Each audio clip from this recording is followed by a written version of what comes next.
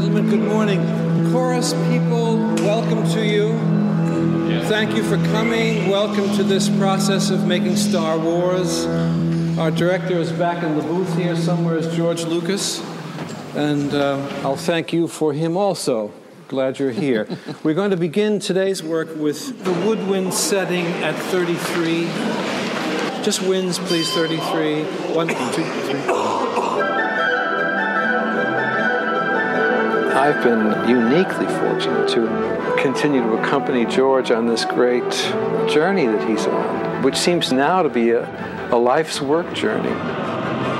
Johnny really understands movie music. It's not just music laid in there. It actually tells the story.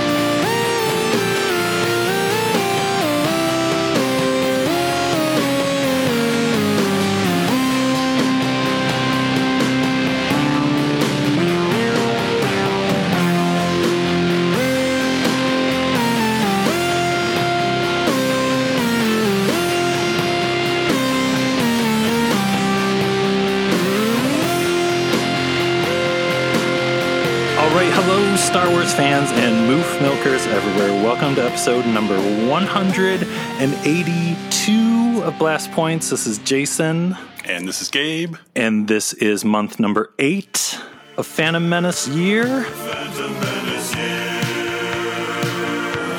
Phantom Menace year. We are talking about the score of the Phantom Menace, and who else to talk about the score of the Phantom Menace with but host of the Soundtrack Show, one of the greatest podcasts out there ever.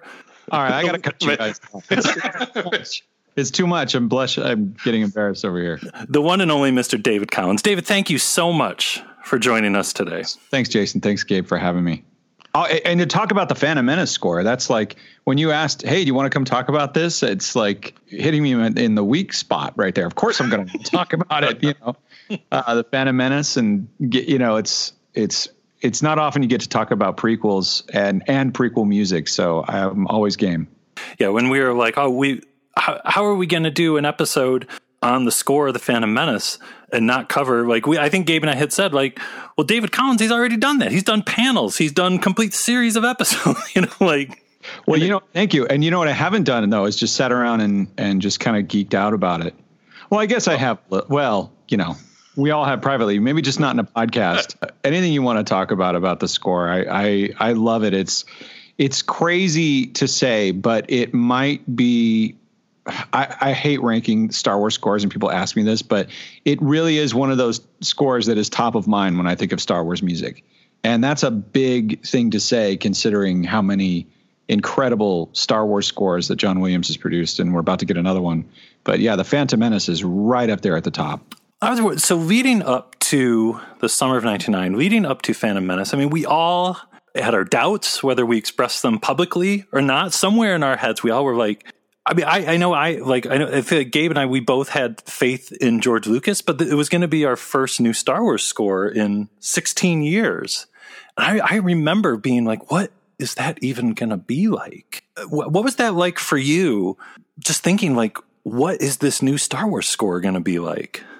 Yeah, it's funny. I have distinct memories thinking with every line of The Phantom Menace when I first went into the theater. Every time a line of dialogue was spoken, I remember actively having this thought, that's a future classic line. That's a future classic line. Like, because I remember thinking every line of the classic trilogy, every musical moment, every shot is so obsessed over, by me, by my friends. And here we were getting more. And I remember thinking, this is important. It's like Richard Dreyfuss in the Mashed Potatoes. This means something, Everything was so important and epic and overwhelming. And the only track I heard going in, of course, was Duel of the Fates because of MTV. But I don't know about you guys, but I forced myself not to listen to the soundtrack before I went in, even though I bought it on I think everything came out on May 1st of 99. There's that classic story of, I know I've told this before in panels and in podcasts, but I went to Strawberry Records on, no, it wasn't Strawberry. It was Newberry Comics on Newberry Street in Boston. And I picked it up because it was right there on the shelf. It was brand new. And I see Qui-Gon's Noble End as a track title. I screamed an expletive in the middle of the store and realized I did that. It was like involuntary. And then I didn't listen to the soundtrack at all until I saw the movie. So it was like too much to take in. To get back to your question, it was too much to take in the first time I saw it. The music and the dialogue and the visuals and the story, it was so much. But fortunately, I saw it 3 times in 24 hours. So by the third time, I was like, really listening to the music. Yeah, I guess I had some trepidation going in, but I was still so blown away by Duel of the Fates. What did you guys think when you heard Duel of the Fates the first time? Well, I'm right there with you where and that's still my rule, where I will not listen to the score for a new Star Wars movie before I see it. And I was right there with you. Like a maniac, I bought the soundtrack the day it came out, but I just kept it in its plastic. And I was like, for some way I had self-control. Like I will not listen to it, but I was the exact same way. I mean, you could not avoid Duel of the Fates. It was on TRL. It was like Carson Daly in Times Square with kids screaming in the street and here's John Williams, Duel of the Fates. And yeah, in between like Britney Spears and NSYNC and Christina Aguilera and you had John Williams. Crazy. Yeah. Well, I remember, and I think this is an interest, the nature of just the Phantom Menace in general. Like I remember thinking Duel of the Fates was so interesting because I was like, it seemed so different than what we were so used to Star Wars music at that time, and maybe what we expected of Star Wars music at that time. And that's the exact same thing could be said about the film, The Phantom Menace. It was, so bold and so daring and took so many chances and maybe changed the way we thought of Star Wars and the mythology and everything. And the music, I was like, Duel of the Fates was a perfect little capsule of that. It really was. And it was funny because we had never had any real big chorale singing before Duel of the Fates. So it was when it came out, it was so bold. I just remember thinking, man, that is a huge stylistic choice. And in college, I had sang with a symphony chorale a piece by Carl Orff called Carmina Burana, which has been used in a ton of movie trailers and was particularly in fashion in the 90s in movie trailers and in movies. I mean, it was in Natural Born Killers. It was in John Borman's Excalibur back in 1981, I think. It was in a lot of movies. Bum, bum, bum, bum, dun, dun, dun, dun, auf de Crescis.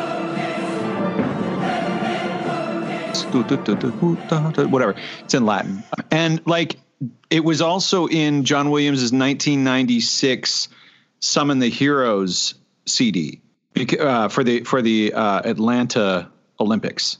It was really top of mind. I think that sound was really top of mind in the 90s. But I went back and looked at my notes from the panel that I did on Episode 1 Music back at Celebration in Chicago in April. One of the things that I think is so cool is him the way he kind of conceived of a lot of his writing in the 90s. This is post Jurassic Park, where Jurassic Park was almost worshiping these animals. It could have been a horror movie, but instead he captured the childlike awe and wonder of seeing these dinosaurs for the first time on the screen, and he went almost religious with it.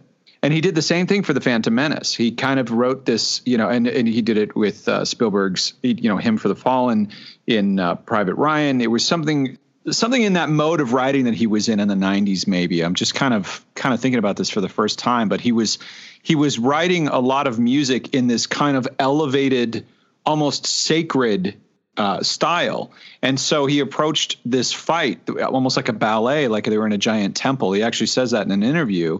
He found this text that was from an old Celtic poem called the Five Sacred Trees. And it's from a book of translations of old poetry, Celtic poetry by Robert Graves, called The White Goddess. And he was reading through it. And he knew about this poem, The Five Sacred Trees, I think because he had actually written a concert orchestra piece about the Five Sacred Trees just a few years prior. So all of these things are top of mind in John Williams' head the first time he sits down and he sees the Phantom Menace with no music in it in the spotting session. So that must have been fall of 98. And so he goes in and he sees it and he's like, all right, well, choir would be the thing. I think I'll use a choir, almost like it's a dance of eternity. You know, this good and evil dance that's been going on for millennia. And he chose this one verse of this poem about the Battle of Sacred Trees, or the Five Sacred Trees, the Battle of the Trees, which was, I think it's under the tongue root, a fight most dread, while another one rages behind in the head. That was, and he took that and he's like, let me try it in all these different languages. And he ended up with Sanskrit as the language that he was going to use. And the reason I think he chose Sanskrit, well, what he said was, it's not what I think, it's what he actually said. I'm remembering. Two things. One, it's a dead language, so it's not one of those languages that, you know, if you localize it in a different country, someone's going to recognize it. So no one's familiar with the sound of that language and those words. But two, it also has very pure vowel sounds, kind of like Italian, which is great for singers. And so he just chose a couple words like dread and battle and fight. And that's what you're hearing when you're hearing Kora Ratama. I just did this whole episode on the Soundtrack Show about the Lord of the Rings. Sorry to switch franchises. But I did this whole episode about the text that Howard Shore and all the team in New Zealand came up with. Well, it's actually all Tolkien text, but it's in different Middle-earth languages. You know, that's around that same time as well, 2001. You know, choral singing, I think, was just really fashionable at the time and obviously very effective because that's the most chill, inspiring moment of all the Phantom Menace is, you know, hearing that choir sing at you. It's almost like the effect of a Greek chorus. And then I just have one more point I want to make about this, which is in Return of the Jedi, I feel like he was starting to experiment with it. You know, when you look at the Emperor's throne room and the Emperor's theme, you know, with the male chorus going, well, by the end of the Return of the Jedi, you have Luke and Vader fighting in Emperor's throne room, and the choir starts going kind of nuts, and the music gets very operatic, almost like this Greek chorus telling a story that is future legend, you know. And I think that same energy from that Emperor's throne room in Return of the Jedi is exactly what he went for in the Phantom Menace. Almost like that is an echo of something that had happened a generation before. I love Duel of the Fates. Obviously, I'm a huge geek about it. And I'm sorry I just gave you that whole word vomit about it. But I went there. I wanted to get it out. Discuss. You don't have to apologize for anything. Yeah. But yeah, it's totally like how it's almost like with Phantom Menace in the end, you know, now that we know how everything goes, it's kind of almost as much Palpatine's story as anyone else, and having the music kind of tie into the big Palpatine parts from Jedi really kind of ties the two together really nicely. Yeah, it really does. Well, and then like, on the choral thing, like what the greatest, in my opinion, the greatest Easter egg in any movie ever, you know, with the chorus of children singing the Happy Palpatine song. When did you discover that? And how much did it blow your mind? This must have been somewhere in the mid 2000s. It occurred to me. I was listening to the soundtrack. You know, the Ultimate Edition had come out, the 2-disc. And I had the other one too. Actually, I don't know. To be honest, I don't remember which one I was listening to, but I listened to everything in my car, all my CDs in my car. And I was just driving around and there's something about, you know, listening to the whole soundtrack through where, you know, you hear a few times, and that sort of pattern of 1, 2, 3, 1, 2, 3, 1, 2, 3, 4, 5 must have been that sort of rhythmic pattern must have been in my head, because when I heard da da dum ba da dum da da, I was like, oh my God, the Phantom Menace. That is the scene where he is actually being the ultimate Phantom Menace. You asked me before we started about anything I discovered recently, and I became really interested in, a lot of other film scores working on the soundtrack show. And this had come to my attention years before, which is that apparently that piece of music was temped. There was a temp score from a movie called Powakatsi, the second movie in a 3-part series. First one's called Koyaanisqatsi, I think, from the early 80s. Anyway, this movie from the late 80s has this piece that sounds, it's got that same sort of like parade kind of almost Brazilian type of sound.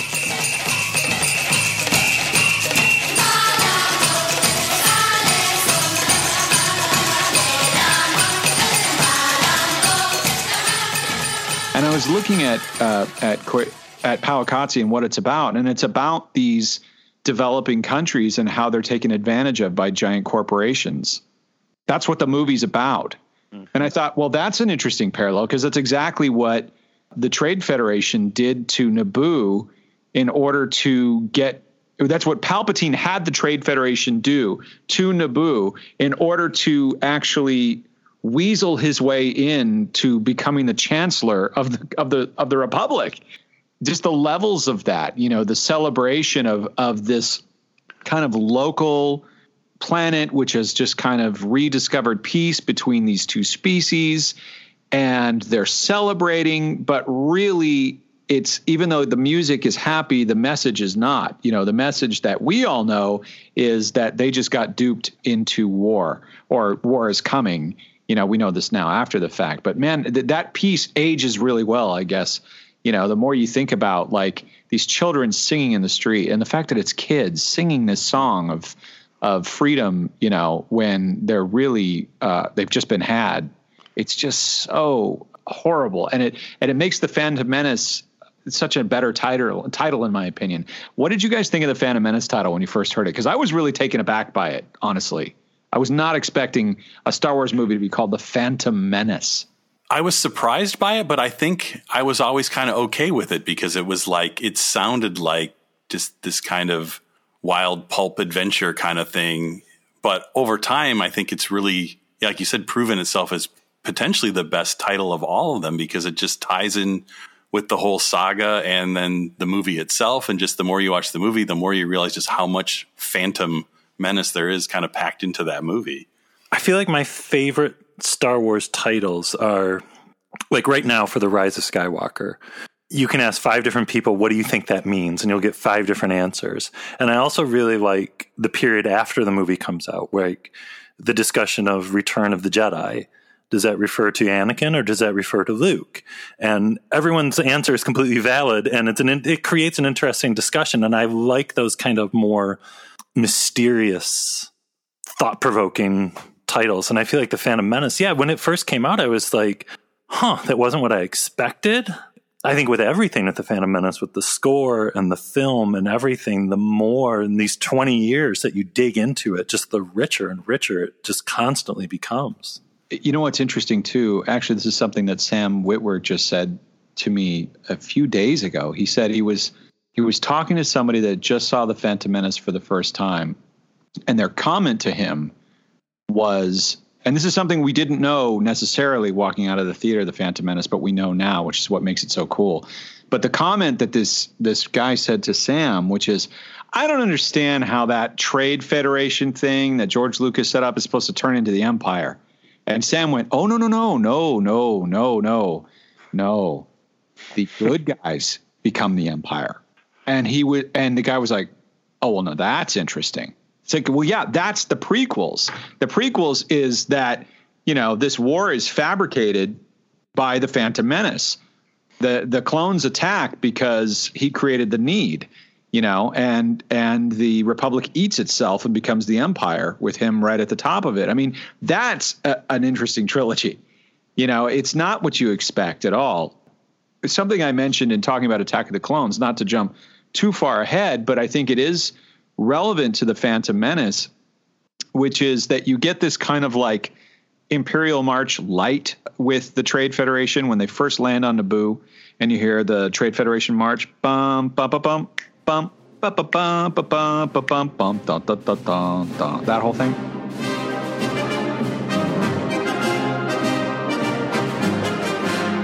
One of my favorites. Yeah, it's like a mustache twirling kind of like almost vaudeville or like an old, matinee serial bad guy, type of march, and I thought it's kind of meant to be that way. But then the payoff of that march doesn't come in Phantom Menace. It comes in Attack of the Clones when John Williams rescores it. It's not a re-edit, which I think, people might think it is because there is some Phantom Menace music edited into the Attack of the Clones, unfortunately. But this is an actual cue that John Williams used when Obi-Wan sees the clone army for the first time. What do we hear?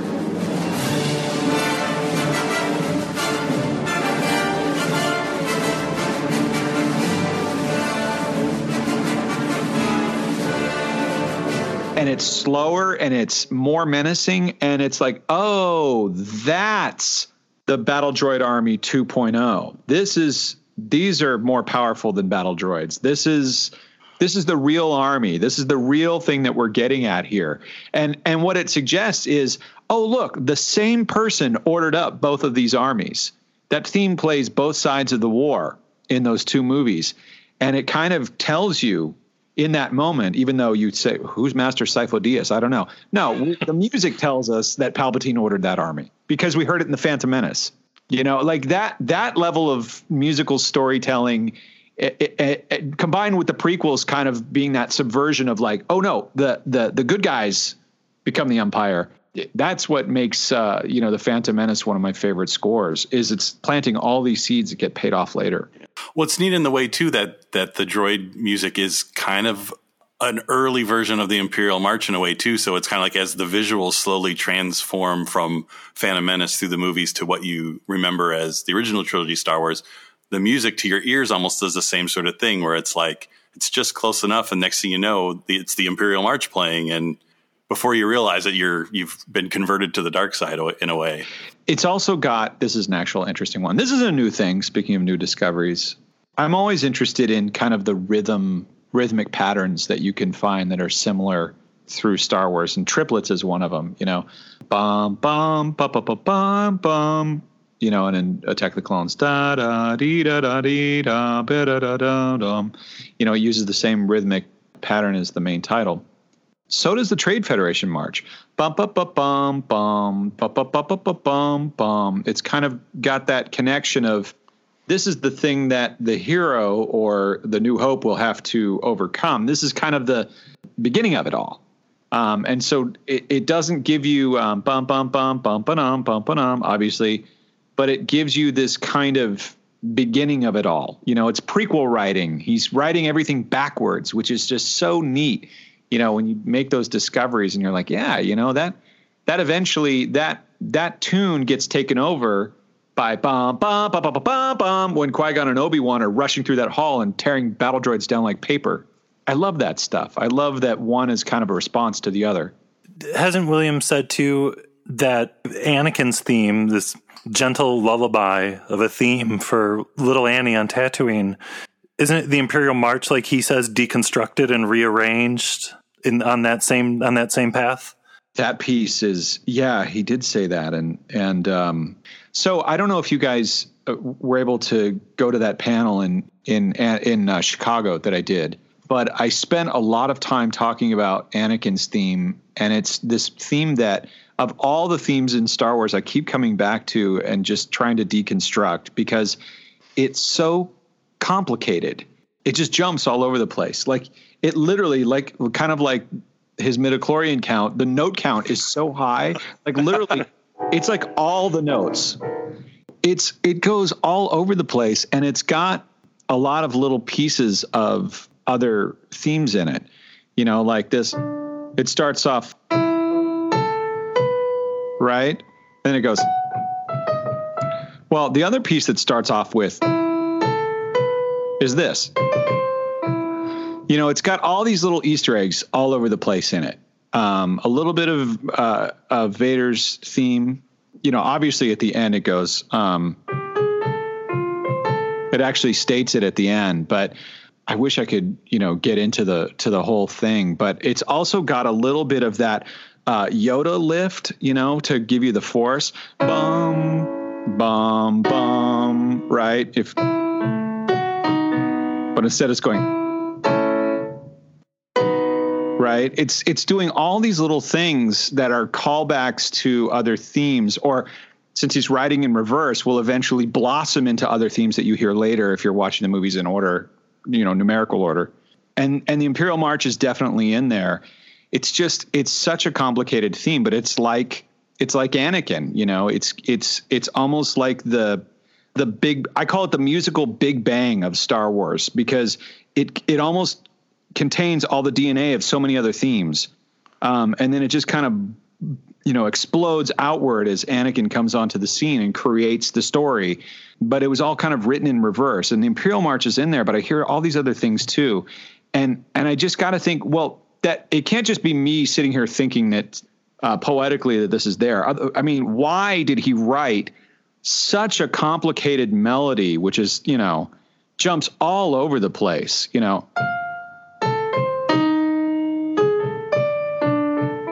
Why would you write a melody like that if you aren't trying to make some kind of statement of it containing everything?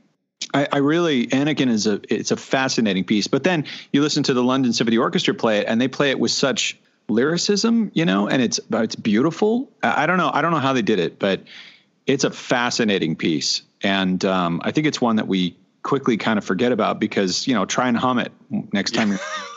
But that's like kind of what's so great with just the Phantom Menace overall too, is like the movie, the visuals just got more elaborate and complicated and layered, and the story got bigger and more operatic, and then the music, like John Williams wasn't going to be left behind by George Lucas, and he basically raised the music up to be just as complicated as the film itself.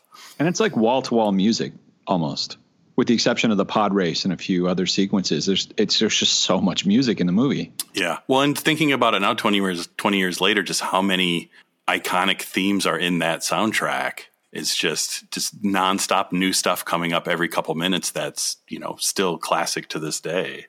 I keep thinking about how, like, when you were talking about the visual storytelling, and I know there was like a featurette or something on one of the DVDs or something where either Williams or Lucas said that, like the musical storytelling going on in the Phantom Menace. And was that something new for the Phantom Menace, or was that something heightened for the Phantom Menace? Because I keep trying to think of that level of the children singing the Emperor's theme or the richness of Anakin's theme. I mean, the music of the original trilogy is iconic and unstoppable, but I'm rambling. Can you make sense of what I'm saying, Dave?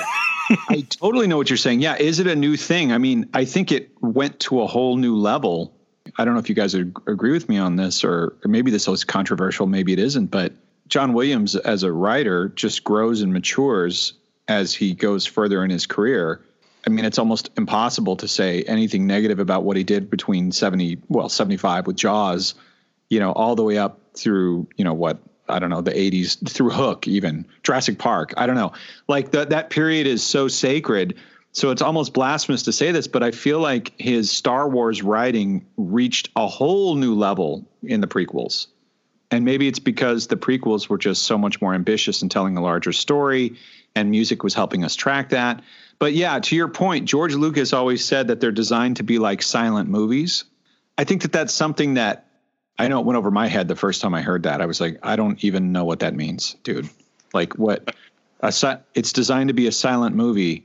Well, the music's the dialogue, but it's a silent movie. Well, silent movies were never silent. This is something I actually say on the soundtrack show a lot. Silent movies were wall-to-wall music because music was telling the story. It wasn't synchronized to picture. It was being played live while you're watching the movie. You know, if you were lucky enough and you were in one of those giant movie palaces in New York City or in a giant some big city near you, then you got to hear it oftentimes with a full orchestra live, which is what we do now when we go, to the local symphony or like the Hollywood Bowl and you see a movie and you see an orchestra play with it. That's what they used to do back in the silent film days, but more common in local theaters was an organist kind of just playing along, and they had sync points, and, the reels would actually ship with books of suggested music to play along to. So they actually had some sync points, and great musicians they built a whole career around this, to the point where they were striking when sound came in because they were worried that, musicians were going to lose jobs. But anyway, this is all to say that it was wall-to-wall music. So he's saying, well, the music is the dialogue. And if you go back and watch, some of those big silent movies, like even the comedies with Buster Keaton, or I was just watching Metropolis. That thing has like a 2.5-hour score that was written in the 1920s. And you can hear it now on Blu-ray, which is amazing. But like, that's what he was going for. That sort of the Phantom Menace and the prequels is like the music is constantly giving us context for what's going on in the story, because the story is actually pretty complicated, and it's kind of telling us what we should be feeling, or what's really going on.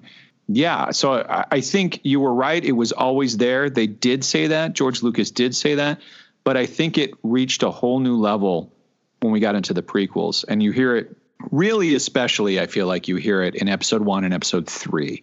The bookends of the trilogy, or of the prequel trilogy, are just breathtaking in terms of their music.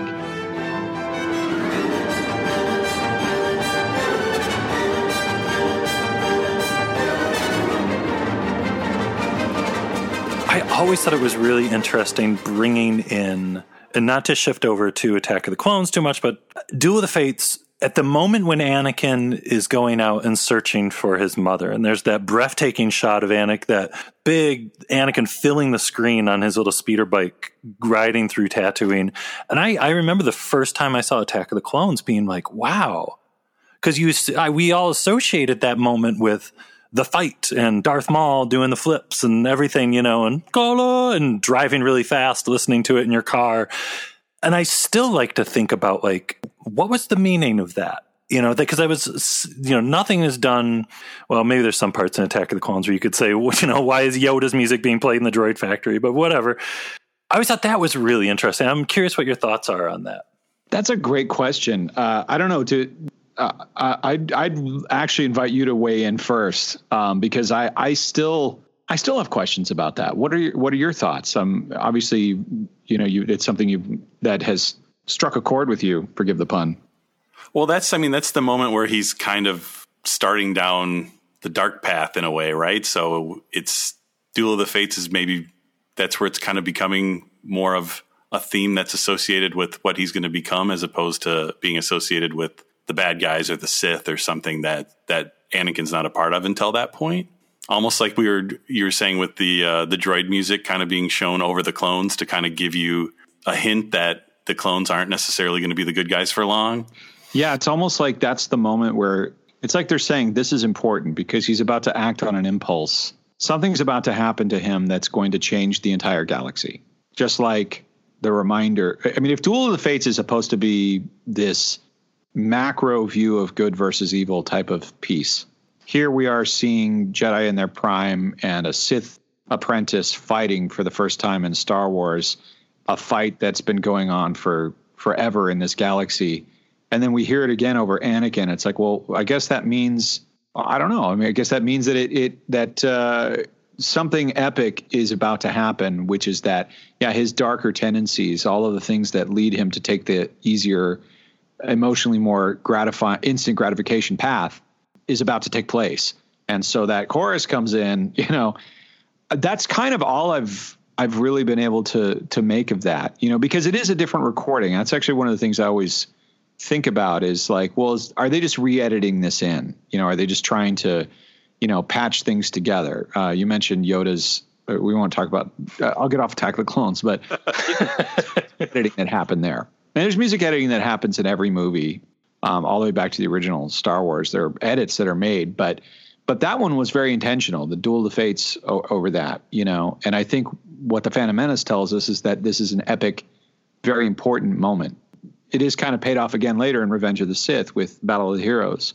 So I guess that is kind of the most important character arc moment in Anakin's journey in that movie.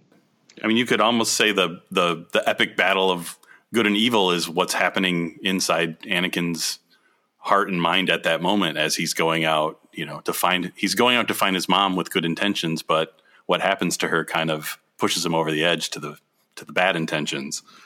Well said. Yeah. Yeah, I love that. I got chills on that one.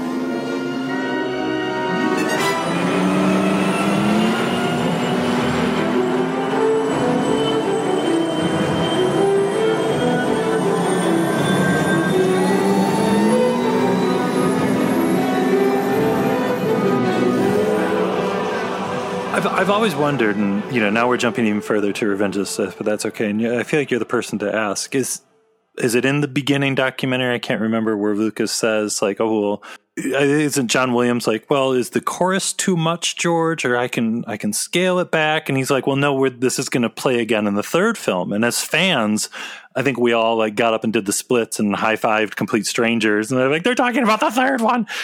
Is there a connection between? Aside from the obvious of the choral, but between Battle of the Heroes and Duel of the Fates, have you ever found common DNA between them? There's not really like a smoking gun. These two are the same piece. They're kind of like, this is where Battle of the Heroes is where we've ended up. This is the way it went. If Duel of the Fates is kind of meant to be neither light side or dark side, Battle of the Heroes is the tragic death or the tragic eclipse of the light. One of the interesting things about Duel of the Fates, for example, is this kind of bum bum ba-da-dum, bum bum ba-da-dum, bum bum ba-da-dum. It could have been any selection of notes. It could have been, I don't know if you're familiar with Dies Irae, but it's kind of a musical word for death that's been around in a million film scores, almost like the Wilhelm scream sound effect has been in a million movies. This phrase, dee-da-dee-dum, has been musical shorthand for death. You hear it when you hear it in Star Wars, actually. Right before Alderaan explodes, you hear it really famously with bum bum bum bum bum bum bum dun dun dun dun when Beru and Uncle Owen, the homestead's burning. You hear Dies Irae. Anyway, he could have gone dun dun dun dun dun dun dun dun. It could have been all evil and dark, but instead he's using bum bum bum bum bum. And the melody is going da da da dee dum dee dee dee dum. It's kind of the same kind of, especially these two notes rocking back and forth. Right?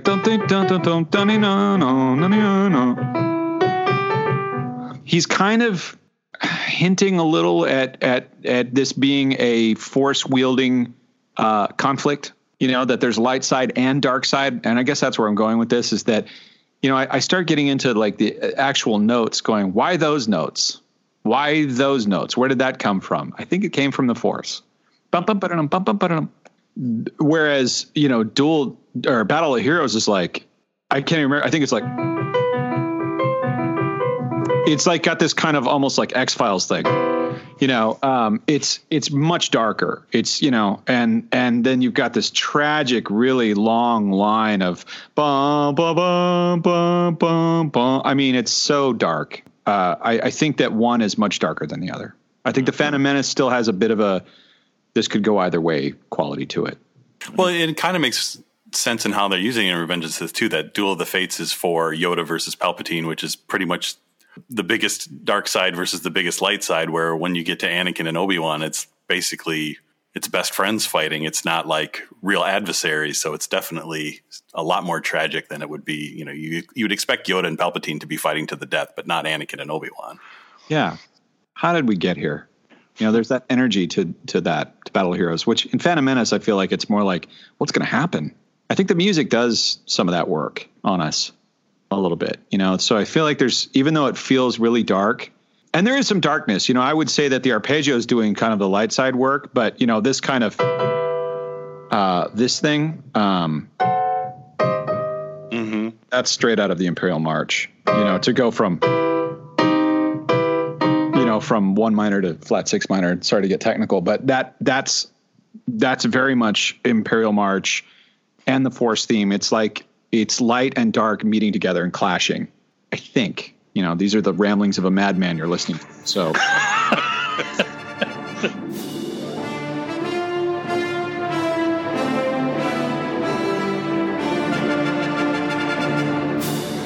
Duel of the Fates has become so iconic. It's become like the Imperial marches to The Empire Strikes Back. And so when you saw Solo and when Darth Maul appears and you get that hint of Duel of the Fates in the back, tiniest, nerdiest nitpick, but I was like, in my opinion, I was like, oh, I wish it would have been the What were your feelings with that? Oh, it's so funny. Well, when you get into Solo, like, I haven't really caught up because of my own experience. The problem that I have with the Disney era movies, and I don't mean I have a problem with them. I mean, I worked on them a little bit, but it became more personal, because I was around, when Sam was recording that stuff, and, he was going back and forth with Ray Park, and Ray shot it. Sam did the voiceover. There was a script change. I think Ray reshot it, lip syncing to Sam's performance. And then when that was done, Sam went in and did it in the studio again to get the sync perfect. Now, now that they had Ray Park on film, so that it was a true 1-to-1, those two people creating that performance together. And I'm so close to that like I haven't had a time to like zoom away for, and then doing just a bunch of, like voiceover work on it. I haven't done the work that I've done on the other trilogies. And, John Powell's score, I think, is amazing. There are some things I could talk about with that score, the way he treated Enfys Nest. I really like how he treated the Kessel Run. I really enjoyed all of that stuff. But to me, I don't know if that Kororatama is, you really hear it, but Palpatine's in the shot too, in the Phantom Menace. And they didn't use it in the Clone Wars. So I honestly, I don't remember exactly what they did, but I know that it wasn't that. But it would have been cool. I mean, it would have been huge fan service. Of course, it would have been huge fan service too if he stuck out his hand and the Darksaber flew into it. Yeah. I really wanted that to happen. I am running Mandalore or whatever. I don't know. It's probably too much, but that's interesting. I mean, it would have really sold. I really would have sold the moment in a way, because we so relate that to Darth Maul, especially the first time he appears. But I think of that low brass, that bum bum bum, when he's like, "My apprentice, Darth Maul." Yeah, I don't know. It's interesting, but I thought John Powell really did a great job of like incorporating other themes. Other than that moment. So I'm sure there was some discussion around that as to why they didn't do it. Part of it might simply be that they didn't have a choir. Mm-hmm. Oh, but they did have a choir. They used a children's choir for Enfys Nest. Yeah. I don't know. I'd have to research it, I guess. Well, we talked about Duel of the Fates. We talked about Anakin's theme. What is, through the whole of the Phantom Menace score, what's one of the smaller musical moments that you always respond to? Because it's a movie filled with just little nuggets of themes. What's one of the little ones that always gets you going?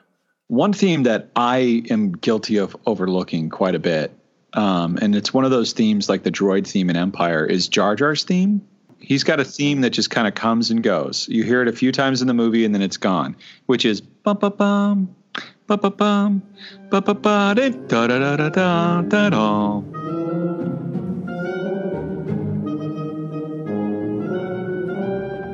I really think that's a charming piece of music. And you hear it a little bit. Oh, man, I'd have to look up my spreadsheet. I believe you hear it a little bit at the beginning of Attack of the Clones when he shows up, but it doesn't really survive tonally. But I think that's kind of neat.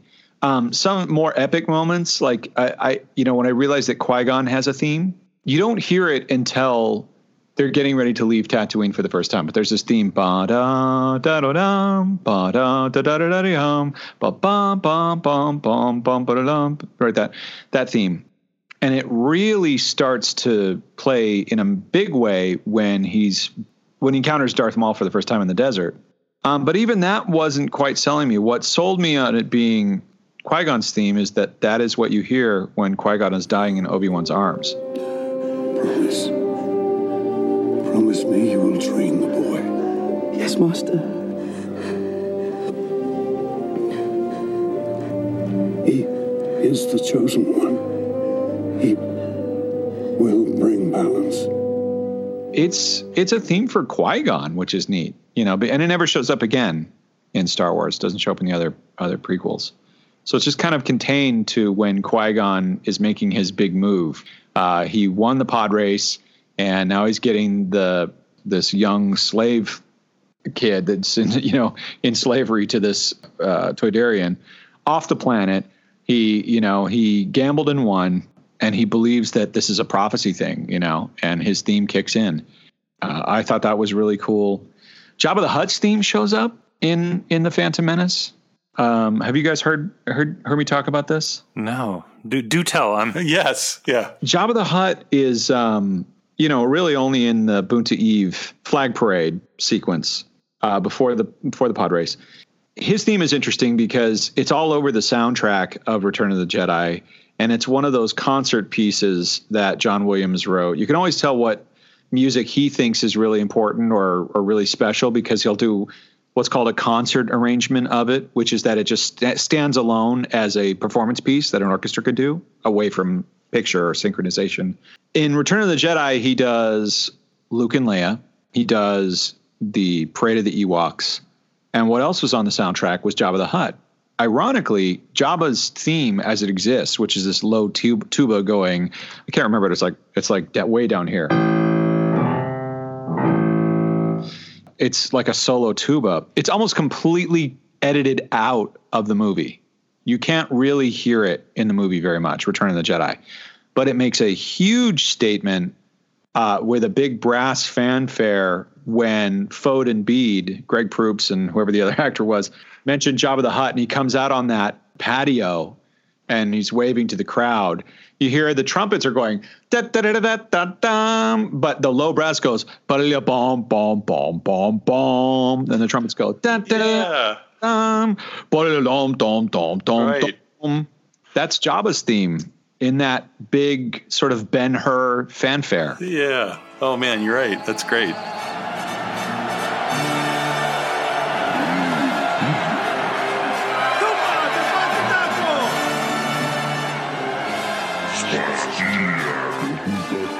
It's really cool, and so John Williams is like, well, maybe it didn't really survive Return of the Jedi, but it's in the Phantom Menace, loud and proud.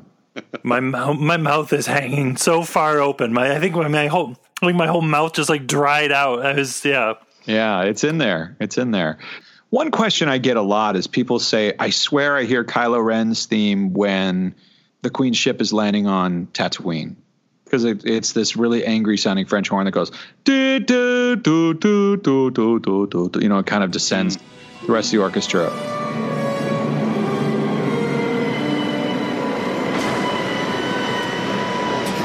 I personally think it's a kind of a coincidence and just a way of kind of evoking dread in that they're on a strange planet. They don't know where they are. But I'd be curious to know what you guys think. Do you know what I'm talking about at that moment? Yeah. And I remember when that was all the rage, people talking about it. I mean, for the longest time, I swore I heard Anakin's dark deeds during the Force battle in The Force Awakens. But I also love that kind of stuff where this music is so constantly running through our heads, and like if a Force battle in The Force Awakens, if there's notes that come close to it, and if it can get the wheels turning in your heads and you're connecting dots in the story, whether it's purpose or not. I mean, I love hearing people somehow trying to relate why Amidala's ship landing on Tatooine, what that would even have to do with Kylo Ren. Yeah, that's a tough one. I mean, here's what you could do. This is the argument you could make. This is the planet where the Skywalker family begins. It's where Padme meets Anakin. So I think that it is kind of the fuel. At least that's what I gather. I don't know if I've actually seen that somewhere, but I went like, well, how would that? When I went down the road of like, well, is this a thing? I can't imagine, because Kylo Ren's it isn't even a theme. It's just a quick collection of notes. And he actually said this in The Force Awakens. I just needed, if I could just establish a villain in 5 notes, that would work really well. So it's not even a developed theme. It's just a motif. It's just a quick, da da da da da. I can't imagine when you do something that simple. Well, it's more related to, right? But you could also say that it's related to Ray's theme.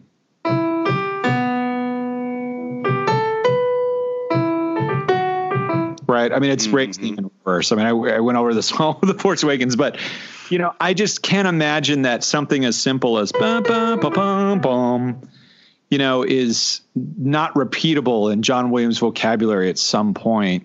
And we might be reading too far into it, but that's just me. I'd be curious to know what people think, because I still don't quite buy that there's a connection. I think it's a coincidence. I get that one on social media. I'm trying to think of some other. What about you guys? What are some of your favorite musical moments in the? One of mine in The Phantom Menace, the moment when Anakin is taking off in the Naboo fighter.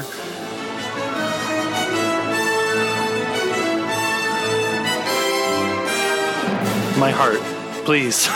It's like, that's beautiful, and I still love that. That's Anakin's theme, by the way. That's da da da da da da. It's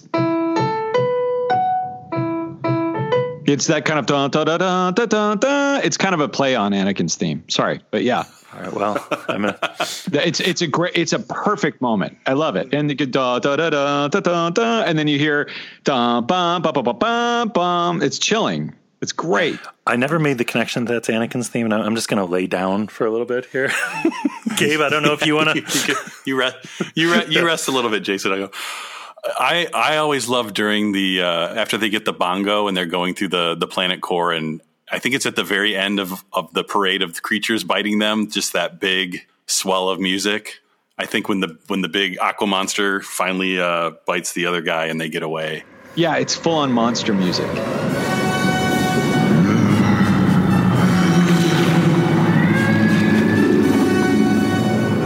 A bigger fish. It's just like a big fanfare little thing for a second there. And not to mention, I completely forgot about Otoh Gunga. Oh, yeah. So you'll appreciate this as a game developer. When I was working on a game called Star Wars Starfighter, this was one of the first games I ever worked on at LucasArts. I think it was 2000. And it was very much a prequel Phantom Menace game. I mean, obviously, there was no other prequels out. Right. The music editor was a guy named Jay White, and the UI looked very slick and modern, and he edited in a loop of that choir going da da da da da da da da da da, that whole thing, and it was playing on a loop, and the test pit, the QA pit, back when we had an internal QA department and wasn't farmed out or whatever. I would be working late at night, and it would, PlayStation 2 kits would just be on, and the TV would be on, and you just hear it in a loop. I mean, just a constant loop. So every time you wanted to run to, the kitchen to make dinner, or the vending machine, or down the hall to, another person you need to talk to about some issue, a producer or whatever, you would just, you'd hear a bunch of machines playing that loop. That's what I always think of with that music is, that LucasArts building late at night. It's very haunting. So did it kind of ruin it for you a little bit just because you had to hear it so much? Or is it's a strong enough theme that you can still love it? Yeah, if anything, all it does now is when I'm watching The Phantom Menace, it pops out to me as like, oh, that piece of music I've heard so many times. And actually, that's another weird thing is that I started at LucasArts at a time when we made just Phantom Menace game after Phantom Menace game. We had just made Jedi Power Battles. And then I worked on Starfighter, Star Wars Obi-Wan, Galactic Battlegrounds. And then when we were doing Bounty Hunter, Episode 2, I think it had just come out or something. Anyway, we were reusing that soundtrack again and again and again because it was the most high-fidelity recording at that point, and the music was still fresh. And I just heard that music in every game we worked on for probably about 5 years, actually even more, because we would cut it in. I mean, we cut it pieces in Republic Commando, Force Unleashed. That music was just, re-edited into a lot of LucasArts video games. So yeah, this is why I obsessively sit around thinking about this stuff. I've heard it. It's burned into your soul.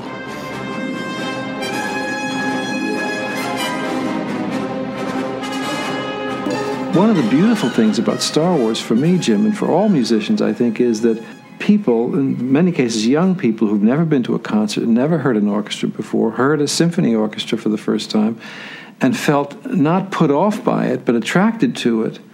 You can imagine my gratification when people come decades later, younger people, and say, I got turned on to music because of movie scores.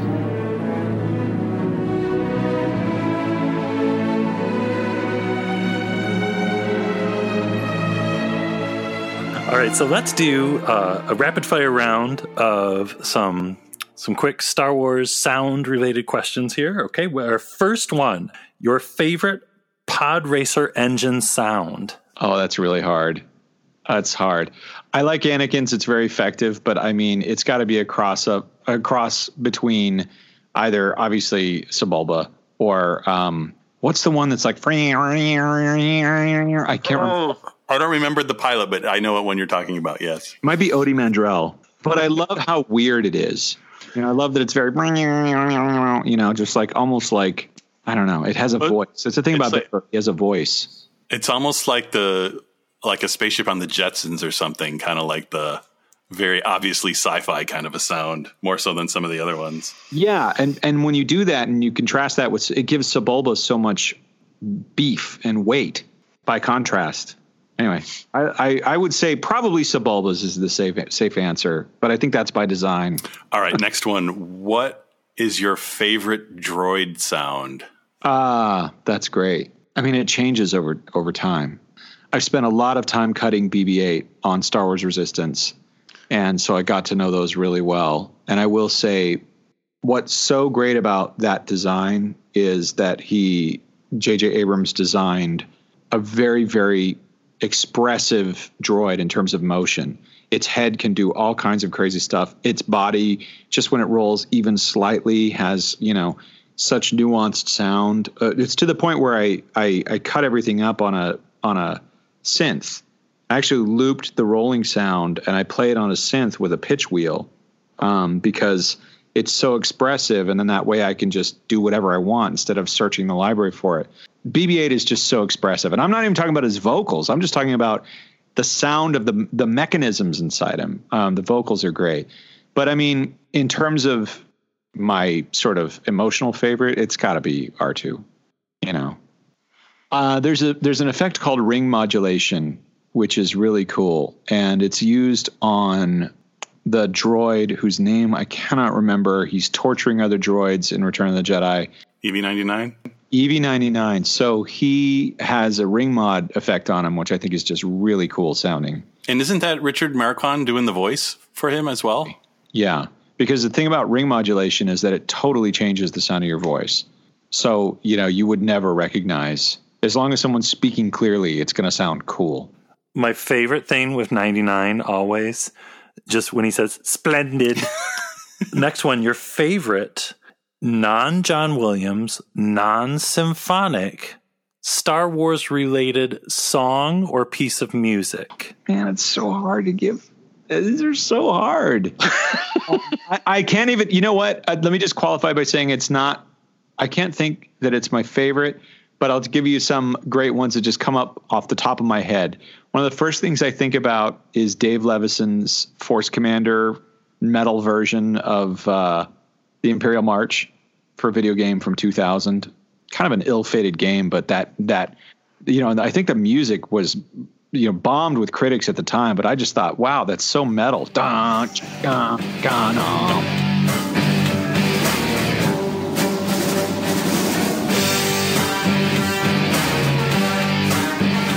Really cool. I really love the music that Mark Griskey wrote for Force Unleashed. That was a really great experience for me because I got to co-produce that score and be at the scoring sessions and be in the booth with the giant conductor score in front of me. And I thought the way that he weaved John Williams into that was great. I think Michael Tavera is doing a great job on Star Wars Resistance. It's got this kind of Alan Silvestri meets John Williams.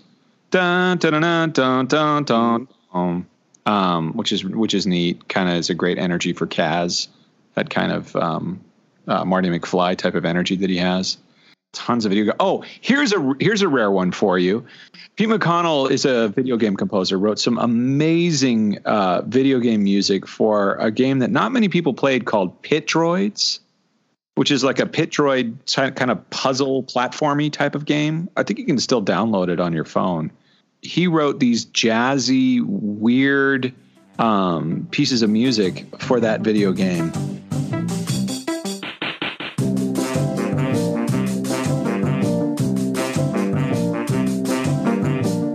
And then actually, sir, this is just selfish thing to say, but the music in Galaxy's Edge right now is killer. I mean, I was blown away. I got to work on it a little bit, got to sing on it a little bit, and went to Imagineering for a couple of weeks and worked with their music department. And they had hired a ton of composers to write just dozens of tunes from seemingly all over the galaxy. I mean, there's an Ewok tune, there's a Jawa tune, there's like pop, there's all kinds of stuff. And that stuff is amazing. I hope they come out with a soundtrack for it. I really don't know if they will, but I really hope they do, because the music that plays in the cantina on Batuu is amazing. You know, it's so true to Star Wars, but it's so new, you know, and kind of cutting edge. Say, we were hoping that they were going to eventually put an actual record store in Galaxy's Edge where you could just buy in-universe music, which we just thought would be the best thing. Oh my God, that would be amazing. I'm always sad when I go to Disneyland and go to the music shop on Main Street and it's more of a pin trading store now. Mm-hmm. It's still one of those geeks that buys physical media. What is your favorite alien language in Star Wars? The first one that popped in my head is I always get a chuckle when you hear Bausch say, "Hey, Yoto," and the subtitle literally says, "I have come for the bounty on this one." All of that? Wow. How did you do that? It's so economical. Obviously, Huttese is the most common, but we have this conversation about languages all the time. I had to translate some scripts, you know, for different languages, and I was using like Quechua, and I was using gibberish. And I think Ben Burtt's quote on languages for Star Wars is that it's more of a pastiche of sounds rather than something that's carefully tracked the way that Klingon is, with the exception of Huttese. That's the only one that seems to be really tracked. So it's really just kind of strange sounds. And when it comes to strange sounds, I have to say I was floored by Poggle the Lesser the first time I heard it. Yeah, good answer. You know, and I actually ended up playing Poggle in Revenge of the Sith, the video game, because I was so obsessed with going, you know, and it shipped, which was great. But because I don't think we had the sounds, or, you know, come to find out he was using wax paper or kazoo and some other stuff. I mean, he did every trick in the book in order to pull off that language.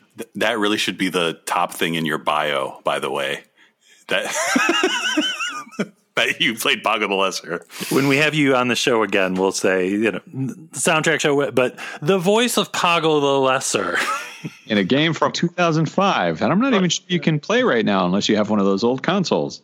I don't think it was even credited. I think it was like a sound effect in a cinematic. You know, I don't even know. Here's what, have you ever, or would you ever, do a complete breakdown of Joel McNeely's Shadows of the Empire score?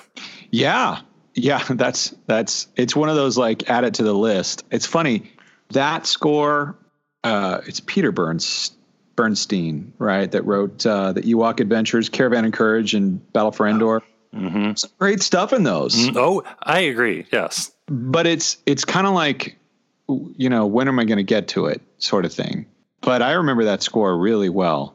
You know, I remember the theme for Shizor, and I remember the sound of that score. And I remember how excited I was for new Star Wars when it was coming out. But yeah, I would totally do that. I would love that, because I remember being so excited and reading the book to the score playing. Like, I'm going to have a complete Shadows of the Empire super experience. Yeah. Yeah, totally. I would do that. I should have been reading whatever I was supposed to be reading for my course load in school, and instead I was reading novels and listening to the soundtracks on my roommate's stereo. Our final rapid fire question: your favorite Star Wars end credit medley? Oh man, I probably Revenge of the Sith, because it's kind of a victory lap. It's kind of based on a Charles Gerhardt arrangement, I believe, if I'm remembering this properly, but it kind of goes all the way back through all of the movies in a way. If you really sit and listen to the end credits, it's crazy how far back it goes. It touches on A New Hope, touches on, obviously Revenge of the Sith. It's really good. I have to say The Force Awakens is really good too. However, it got changed for home video. Mm-hmm. So what's on the soundtrack versus what you can see digitally or on Blu-ray are different, because the credits got extended, I believe, in the home video releases. So it didn't time out the same way as it did in theaters. And that's the cut that you actually hear on the soundtrack album. That cut is great. And there's a really, really inspired thing, which is, and these are not rapid fire questions at all. I've totally failed. There's a really inspired thing where you hear the Force theme, you hear da da, or say ba ba dum ba da dum, and then you hear right as a counterpoint, and then you hear bum dum bum bum bum bum dum dum dum, and then you hear ropes.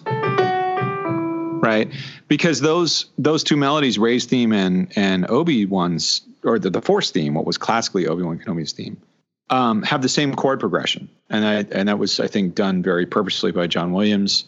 We can look for clues for that. I honestly don't know, but I thought that was fascinating at the time. That's a great moment in the Force Awakens end credit suite. And then I guess I do have soft spot for the way that The Empire Strikes Back ends. Dun, dun, dun, dun, dun, dun, dun, dun, ba bum, ba bum, bum, bum, dum, dum, dum. It's the ending that goes on forever. I think that's been in a million credits.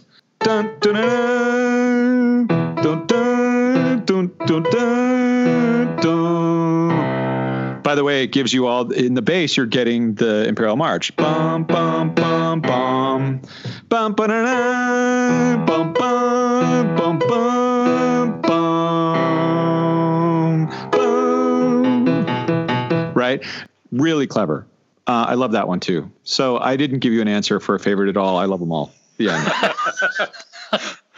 That's loving them all. That's a valid answer. Okay. That might be the only right answer, really. David, this has been amazing. I feel like I need to lay down. I feel like I need a towel or something. I think some blood is trickling out my ear. I think you might have blown up some parts of my brain here, but tell the people out there, promote whatever you like to promote. How can people find you? What do you want to talk about? What have you got going on? What do the people need to know about? Sure. So please check out Star Wars Resistance if you haven't. I'm the sound editor and mixer on that show. But I have a podcast where I talk about all this stuff if you want to hear more. It's called The Soundtrack Show. You can find it online if you just search Google. It's available at anywhere you get your podcasts. It's available wherever you download them, Apple or Spotify, anywhere. So please check that out. I talk about anything from, John Williams and Jurassic Park and E.T. and actually I haven't done E.T. yet, but Ghostbusters, Back to the Future, even older movies like Psycho and things like that. Just did Lord of the Rings, Rocky. I've done a ton of movies, and I'm preparing the third season for that now, which starts next month. So check that out. The easiest way to find me is on Twitter at David W. Collins. If you have kids and you have Netflix, I play the dad in The Boss Baby, Back in Business, which is a TV show on Netflix.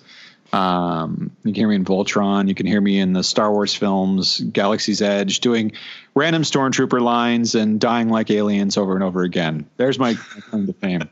Now, yeah, that's probably about it. And then, of course, on this podcast on Blast Points. Thanks for having me. Oh, well, thank you so much. And yeah, if for any weird reason, people out there, you do not listen to the Soundtrack Show, I know Gabe and I listen every week, and so I'll text Gabe sometimes and be like, have you listened to this week's Soundtrack Show yet? And I can't wait for it to come back. I'm so looking forward to it. Oh, thanks so much. Listening to you back in the day was an inspiration for us to start doing this show. And so having you on has just been, it's been more than a treat. So thank you so much. Oh, I appreciate you saying that. Thank you. I really appreciate it. And always great to talk about this stuff. Haven't had a chance to talk about Star Wars this hardcore sense celebration, and I definitely miss it. Well, anytime you need to talk about the prequels, we're here. You let us know. You need that fix. Awesome. Thank you again so much. Yeah, thanks so much. And I hope we get to do it again sometime. Us too. Thank you. Music is the magic dust of movies. You see, Star Wars was meant to be a simple hero's journey, a fantasy for young people. And then John wrote the music, and he raised it to a level of art, popular art, that would stand the test of time.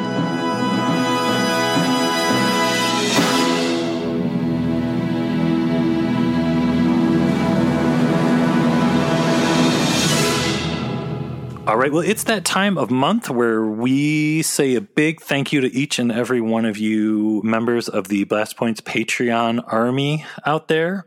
And so we are saying a huge thank you to Robert, Nathan, Matthew, Darren, Brittany, Christina, Kevin, Rick Reed, I Rebel, Megan, Nick, Kathy G, Kevin, Gina, Jesse, Timothy, and Doug.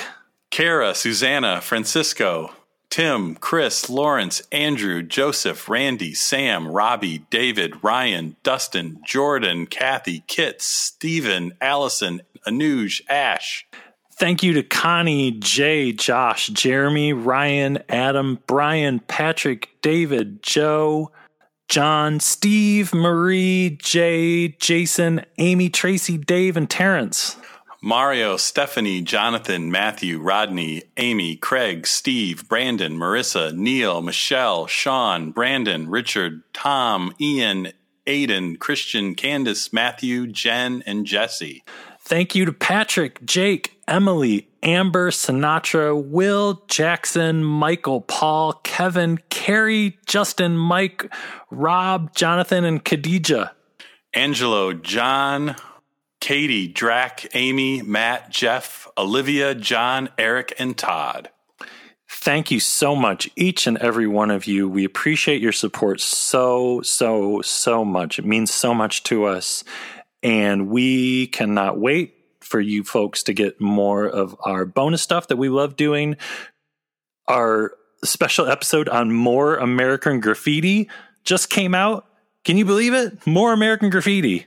It's like American Graffiti, but there's more of it. It's crazy. It's crazy. We had never seen it before we watched it. We talked about it. You can go and listen to what we thought of More American Graffiti right now. And we're going to have another commentary coming later this month that we cannot wait to share with you also. So thank you, everyone. Thank you. Thank you. Thank you. Thank you. Thank you. Thank you. Thank you. Thank you. Thank you. Thank you. Thank you. Thank you. Thank you. Thank you. Thank you. Thank you. Hi, J.J. Abrams here. On behalf of the entire cast and crew of Star Wars Episode 7, thank you.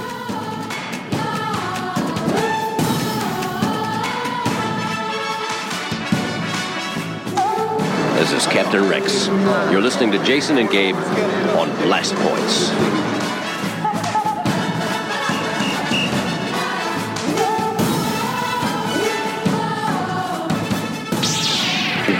And these blast points, too accurate for sand people.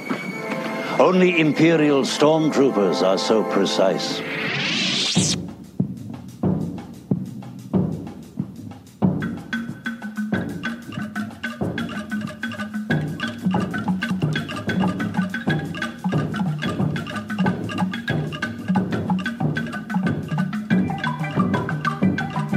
iTunes, Apple Podcast reviews. If you listen on some sort of Apple thing and you get done, you want to write a little review about Blast Points, go over there and do it, and we will read your review on an upcoming show. You know we love reading them. We say it every time, and it's the truth. And make sure you check us out on blastpointspodcast.com, Instagram, Twitter, and follow us on Facebook. And don't forget to sign up for the Blast Points Super Star Wars Chill Group, where it is always Blast Points all the time, and there's always good stuff getting posted.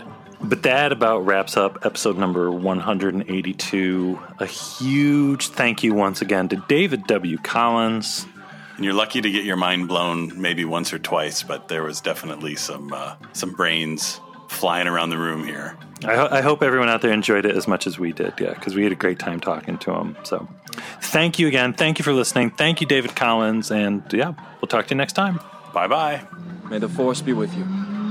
Goodbye, old friend. May the Force be with you.